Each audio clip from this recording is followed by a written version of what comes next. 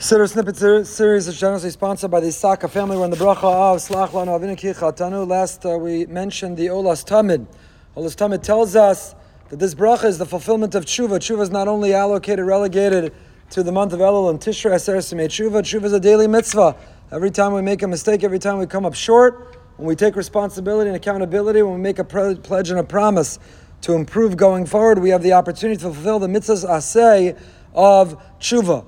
However, that demands, as we mentioned, vidui.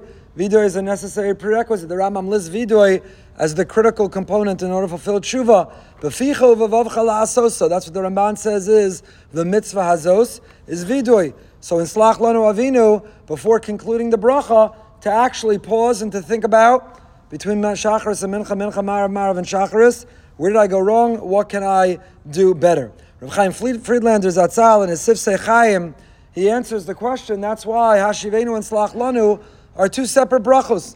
Be much more efficient to combine them. The other brachos of the middle of the Amida of Bakasha, each are independent requests.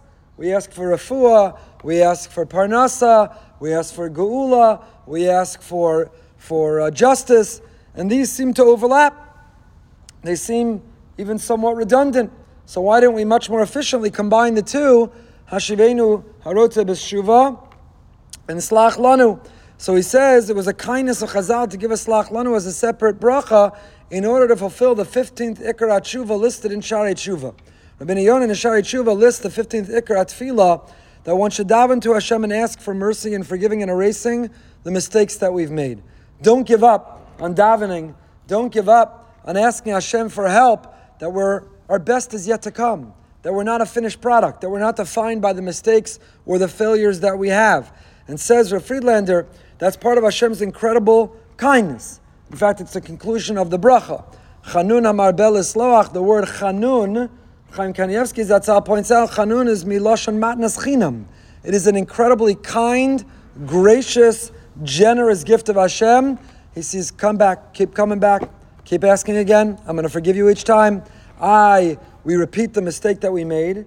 We keep revisiting exactly what we promised we won't do again. Doesn't matter. Shacharis Mincha Mar, 3 times a day we clap Selach Lanu Avinu, and each time he's Chanun and Matnas Chinam, he gives us this great gift, and he says, come back, I'll forgive you yet again. I'm inviting you back yet again. As long as you keep saying you're sorry in that moment, you mean it, and you hope not to repeat it, you can come Amarbe.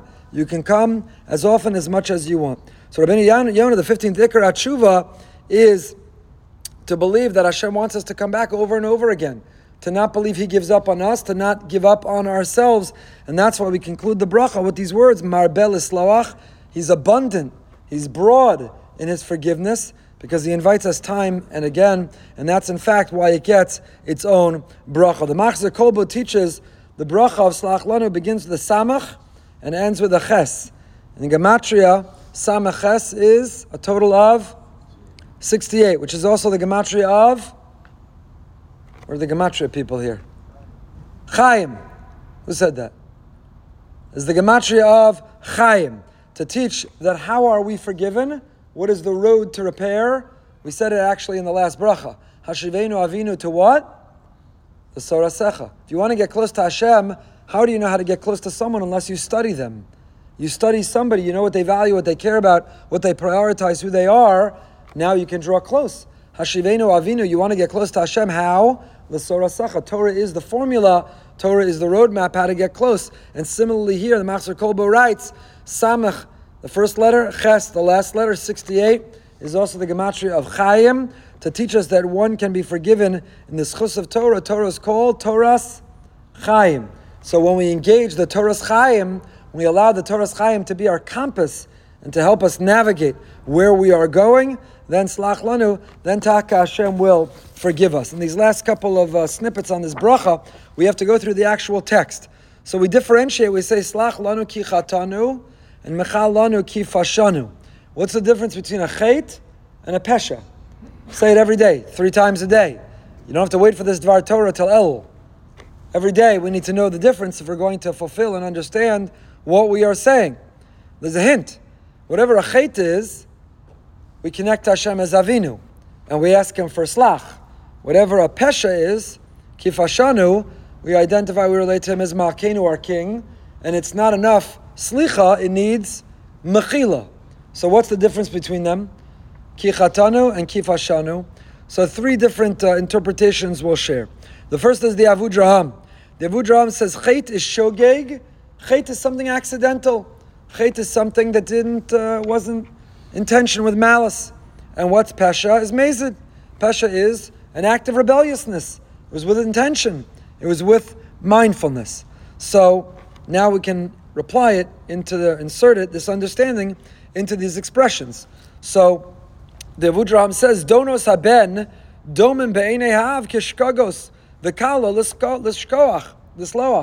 Sorry. Even the intentional mistake of a son, the parent chooses to see it as, they didn't mean it, it was only an accident, it's not who they are, and therefore it's easy to provide slicha. So when it comes to chatanu, you're avinu. You're able to wipe away and realize it's not who we are, it's not what we meant, and therefore readily you could provide slicha. But lifnei hamelech domas hashkagos kizdonos. In front of the king, who's much more exacting than even the things we do accidentally, he holds us accountable. Not all accidents had to happen. It's an expression I heard in my youth. So it's not all accidents are accidents. The king is much more exacting, treats it like mezid. Lachein mevakshin anu im kavanim anachnu. If in this moment we're like your children, slach lanu. Im ka'avadim, then mechal lanu. So that's the Avudraham. Chet is shogeg, pesha is mezid. A parent dismisses everything their child does as shogeg, and therefore is quick to offer the slicha, whereas a king holds to such a high standard, they treat everything as pesha, as mezid, and therefore it requires, when we refer to him as malkeinu, we need that higher level, which is mechila. We'll pick up next time with the Yaros Dvash, Yonasan Eibshit's interpretation, the difference in chet and pesha.